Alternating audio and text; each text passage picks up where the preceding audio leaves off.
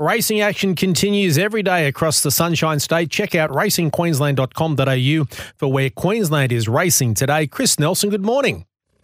Good morning, Mark. Great to chat. Yeah, it's been a while, and it was a big day on Saturday at Eagle Farm. I saw a couple of the races, and there was some very important races at Eagle Farm on Saturday.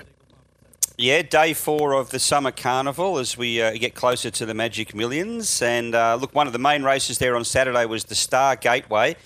And, of course, this race has a lot of importance to it because the winning connections get a slot into the Stradbroke Handicap, of course, next year at Eagle Farm, our feature sprint. So in the past, it's been you get that horse goes into the Stradbroke, but it's changed this year where connections may choose to run that horse in the Stradbroke, or they may choose to find something else or do a deal with another horse from another stable. So all interesting stuff. The winner was Dream Hour, trained by Chris Lees and ridden by Andrew Mellion. And gee whiz, he was so exciting and so impressive.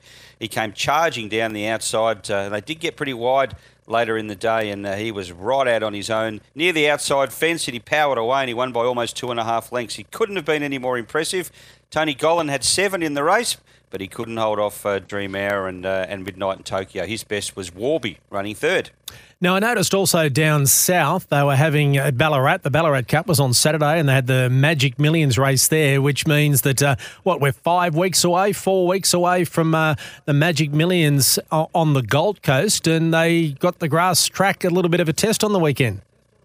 They did. They had the first meeting on the new grass track on Saturday, and all reports are it came through really, really well. I saw a couple of comments from jockeys that rode on it on Saturday, and they couldn't have been any more impressed, and it certainly looked good to the eye as well. So I'm sure the Turf Club down there are absolutely ecstatic of the feedback from that meeting on the grass on Saturday. Now we go back to the Poly this week, right the way through until that first Saturday of the Magic Millions Carnival. Remember, 2 weeks of Magic Millions racing, and then the first week will be on the grass. But until then, we're back to the Poly just to give that grass a bit of a rest and have it ready to go in A1 condition come the first week of Magic Millions Carnival. Where are we racing this week?